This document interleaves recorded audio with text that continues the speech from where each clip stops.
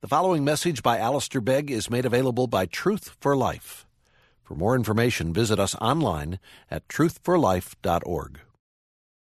And let's turn to the passage that we left partway through this morning. We'll read from verse 15 of 2 Samuel 16 through to the end of the chapter.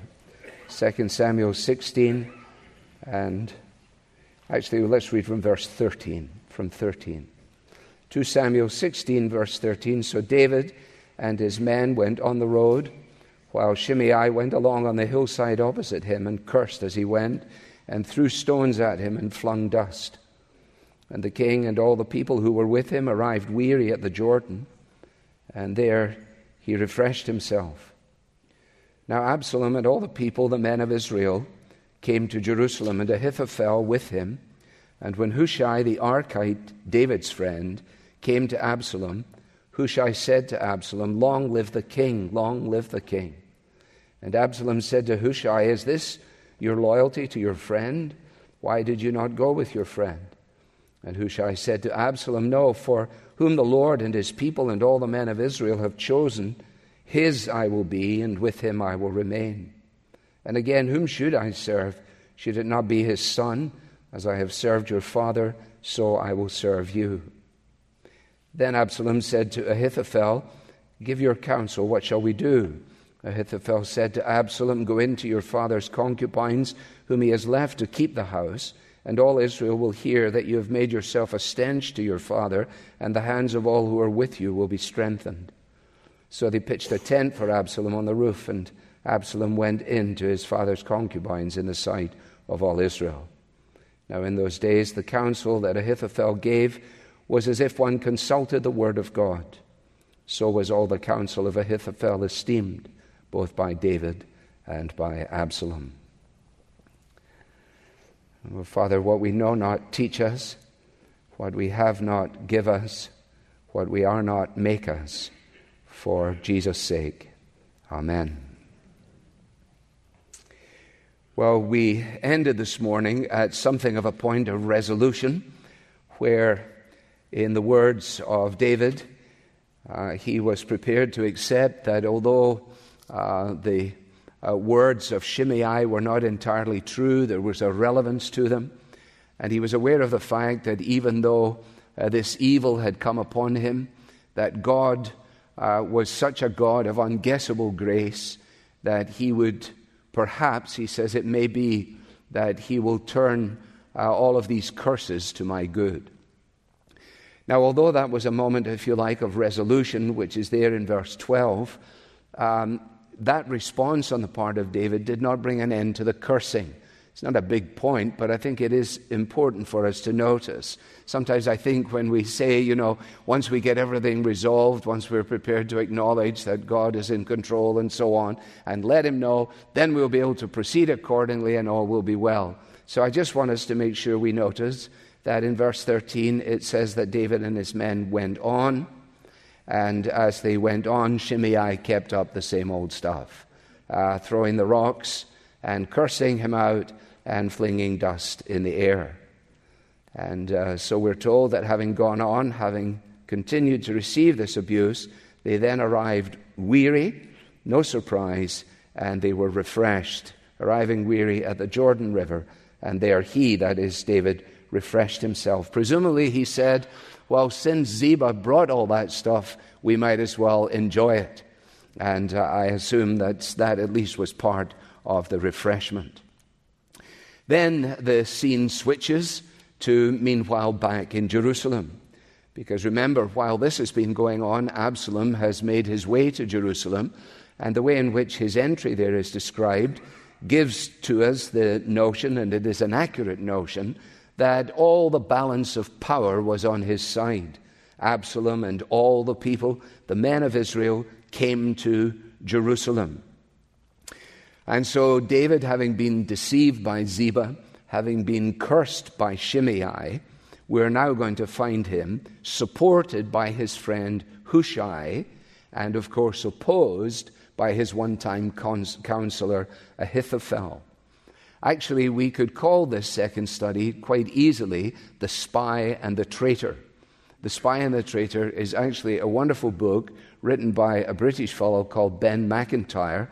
I commend it to you. I don't often recommend books, certainly not spy stories in my sermon, but it's the name of the book, and that's why I chose it. It is actually the greatest espionage story of the Cold War that has actually been written. It is a quite amazing story if you like spy stories at all. It is entirely factual, but it reads like a novel. Anyway, it's the story of the spy and the traitor, which is the story that we have here.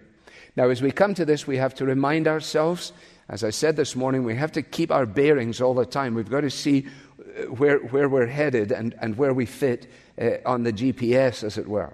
David, remember, has been unsettled by the news of Ahithophel's defection, and as a result of that, he has then prayed to God that God would turn upside down the kind of guidance that Ahithophel would offer. He has at the same time dispatched Hushai, the Archite, to whom we're reintroduced now. He has sent him back to Jerusalem as a kind of double agent. It's really quite exciting. And he sent him back as a double agent in the hope that he will be able to become the answer to David's prayer, that somehow or another, through the ministrations of the Hushai, the counsel of Ahithophel will be defeated. Oh God, defeat the counsel of Ahithophel. Hushai, go up to Jerusalem, go and fulfill the role of a spy. Now, as we said this morning, it is almost obvious from this vantage point that all of the balance of power and significance and influence and potentiality for reigning from the throne is to be found on the side at this point of Absalom. And indeed, if Hushai is not successful in fulfilling this mission, if then the prayer of David is not answered, then it's hard to see that David's kingdom can continue any further at all. So what we have is the weary group in the country in need of refreshment, Absalom, Ahithophel, and his company duly installed in Jerusalem with the odds of victory on Absalom's side. But Hushai, the Archite, was David's friend, verse 16, and he knew what his part was to play.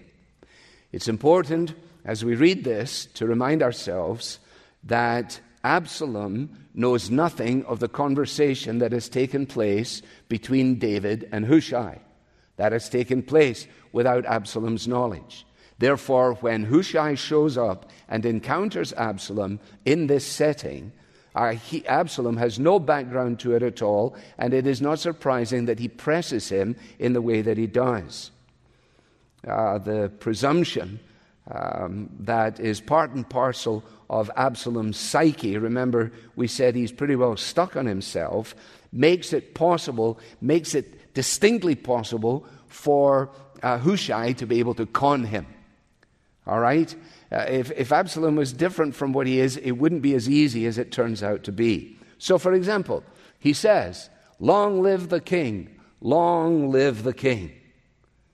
And immediately Absalom says, well, that's jolly nice, because he assumes that it is a reference to himself. Part one of the subterfuge is now in place.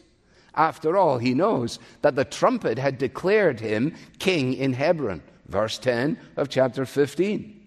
He knows that the people that he had set out throughout the kingdoms and the tribes had done their job of gossiping the news so that when the trumpet sounded, he would be declared the king in Hebron. And he must have been saying to himself, well, it's very wonderful, isn't it now, to hear this declaration of my kingship coming even on the lips of Hushai, especially given his friendship with David. And then he says, well, let me just ask you about this, though. Is this how you show loyalty to your friend? Why are you here with me rather than there with him? Well, Hushai said to Absalom, No, for whom the Lord and this people and all the men of Israel have chosen, his I will be, and with him I will remain. He's doing a very good job, right? Because he hasn't used anybody's name yet. He hasn't attributed it to David. He has not assigned it to Absalom. No, he says, the one that the Lord has chosen, I will be with him, and with him I will remain. Well, once again, in Absalom's mind, this is clearly a reference to his good self. And so apparently he is beginning to convince himself that Hushai will actually be loyal to him. Now, the reason this is very, very important, of course, is because Hushai is going to be used, all being well, to overturn the counsel of Ahithophel. But it is for Ahithophel that Absalom is going to look for counsel in just a moment or two. A counsel that he is about to receive, and with which Hushai has absolutely nothing to do and nothing to say. So it's really quite exciting. If you're reading it to your grandchildren or to your children, don't mess it up. Don't finish the story. All right? The ambiguity of Hushai's words allow Absalom to conclude one thing, while we actually know as the readers that he is declaring something else. And, of course, the wonderful thing is that Hushai is David's friend.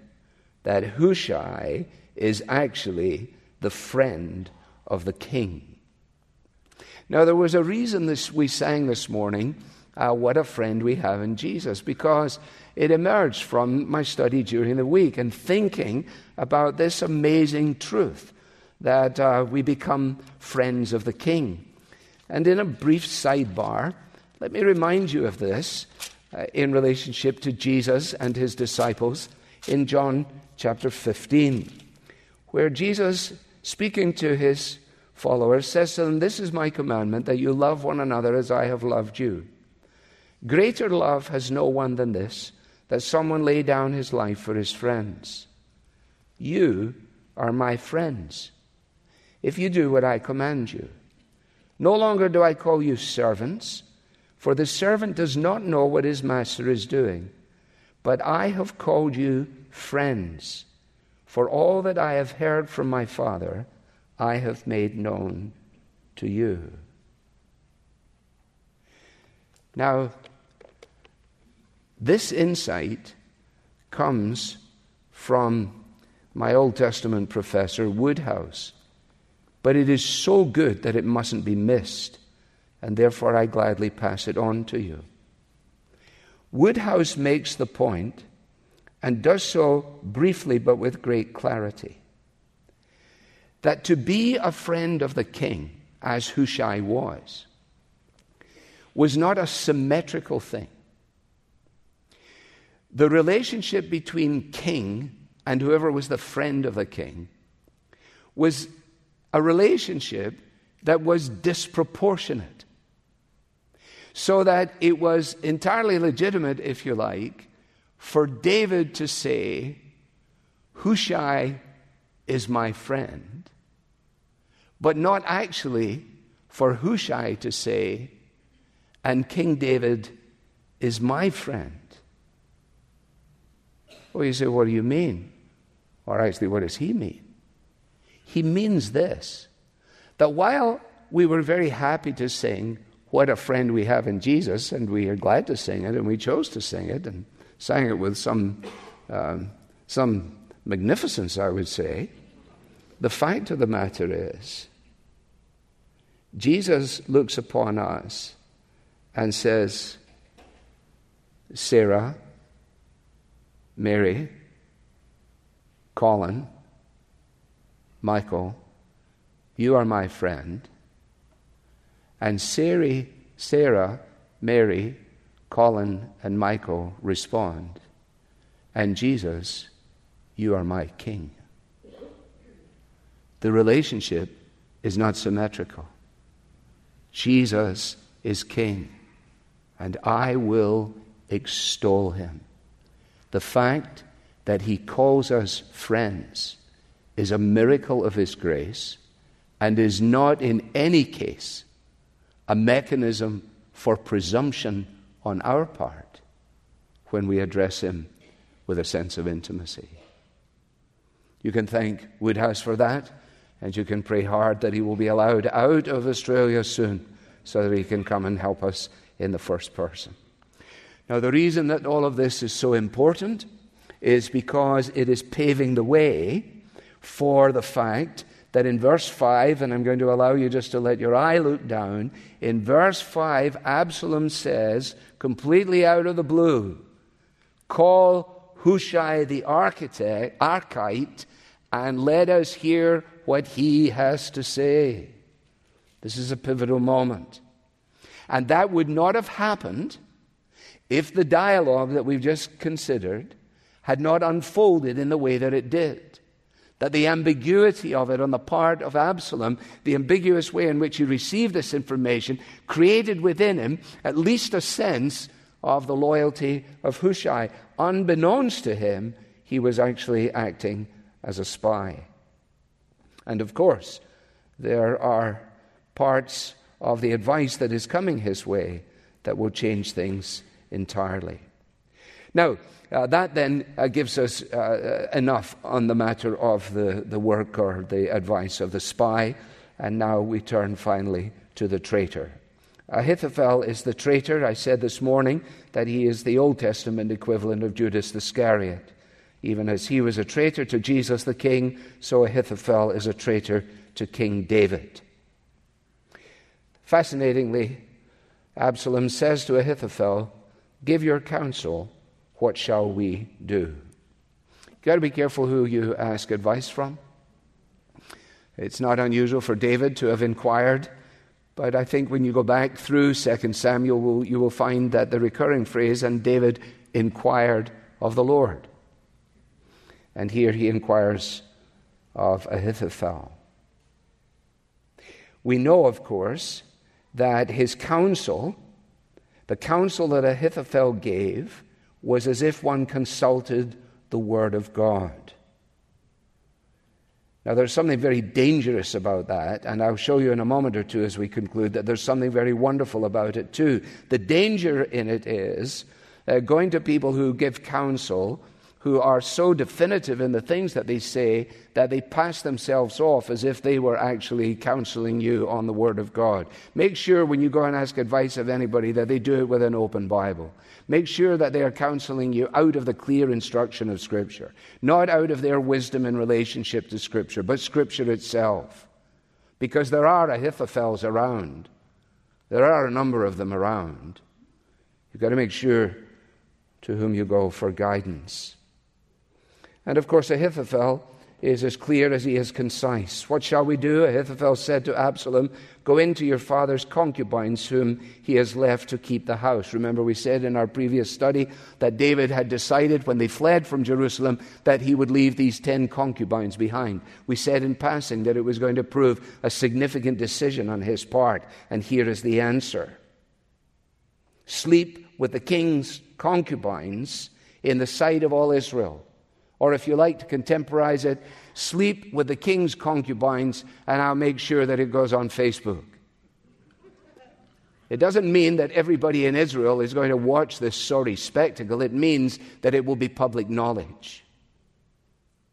And he says if you do this, it will be really foundational for your future kingship.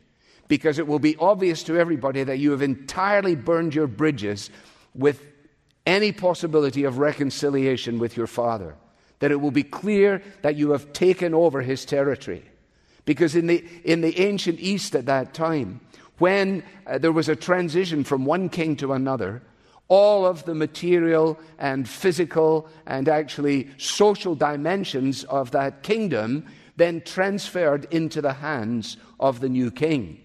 And so in one sense, Absalom is simply doing what would normally be done. But what is being described here as being done is something beyond the realm of the ordinary. And Ahithophel, what a character, essentially says to him, well, we'll get things organized for you. Why don't we since we want to make clear that everybody understands this, why don't we pitch a tent for you on the roof? Well, for those who have been studying, we know on the roof. Yes, on the very same roof. The same roof that David had been lounging on, and we're told stood up on, and gazed out to find Bathsheba bathing. What then followed in that incident was hidden from public view. What follows now is unashamedly displayed for public knowledge. What a sorry word it is, isn't it? And Absalom went in, and he went in. You see, we said again, didn't we, the great danger that there is in the gifts of God to us. You say, how can there be danger in them? Well, unless they're sanctified, they can be a real problem. Because from the sole of his foot to the crown of his head, there was no blemish in him. No, we're talking here about his physical appearance. We're not talking about his character. His persona was such that he was admired by all. He was coveted, surely, by the female population. But his character was something else. You can shine your shoes and wear a suit. You can comb your hair and look quite cute. You can hide your face behind a smile. But one thing you can't hide is when you're crippled inside. Who wrote that? John Lennon, 1971, the Imagine album. Yeah. And that's exactly what has happened here. Ahithophel, so powerful. Hushai, who's to know what will happen from here? But in actual fact, what we're then told to conclude the incident is actually key. Remember, we said it is a dangerous word, but it is a wonderful word. Now, in those days, the counsel that Ahithophel gave was as if one consulted the Word of God. Now, think about that for just a moment. What was the Word of God? 2 Samuel 12:11. Thus says the Lord, behold, I will raise up evil against you out of your own house, and I will take your wives before your eyes and give them to your neighbor, and he shall live with your wives in the sight of the sun. Remarkable, isn't it? So in other words, the evil that Ahithophel conveyed and the activity in which Absalom engaged was under the proviso of a sovereign God. That Absalom, by his own volition, did what Ahithophel, in such a contemptible and wicked way, advised. And the mystery is this, that the evil act was at the same time the Lord's doing. I said this morning, and we finish again really in the same place. Here is the mystery. Evil never thwarts God's good purpose. It doesn't. It can't. Neither is evil ever justified because it is used by God for good. There's no situation ethics in this. It doesn't transmute evil into a good. Evil is evil. Lies are lies. They do not become something else. But here in the mystery of it all, in the words of Ahithophel, unbeknownst to him, he is actually setting forward what God had said through his prophet before. Our good friend Sinclair Ferguson advises us always when we say something like this to make sure that such an assertion can be proved true in relationship to the Lord Jesus himself. In other words, he always says to me, hey, Alistair, if it doesn't work for Jesus, it doesn't work. Just be clear about that. So here's the question, does this work then in relationship to Jesus? Well, here's Peter at Pentecost. Men of Israel, hear these words. Jesus of Nazareth, a man attested to you by God with mighty works and wonders and signs that God did through him in your midst, as you yourselves know. This Jesus, delivered up according to the definite plan and foreknowledge of God, you crucified and killed by the hands of lawless men. That there, at the very cross of Christ, at the very central point at which the evil one himself says, see, we will have victory in and over this king now. And Peter, filled with the Holy Spirit and given a grasp and an insight that had not marked him previously, is able to preach so magnificently and make the point that is actually being made here at the end of chapter 16. You've been listening to a message by Alistair Begg from Truth for Life, and you're welcome to pass this sermon along to others, but please don't charge for it or alter it without written permission from Truth for Life. This content has been provided to you free of charge by the generous supporters of Truth for Life. For additional information about how you can support Truth for Life, please visit us online at truthforlife.org. There you'll find free message downloads from Alistair Begg, as well as links to our podcast, mobile apps, and other resources to help you grow in your Christian faith. Again, the website is truthforlife.org. You can also follow us on Facebook and Twitter to stay in touch with Truth for Life and Alistair Begg. Truth for Life, where the learning is for living.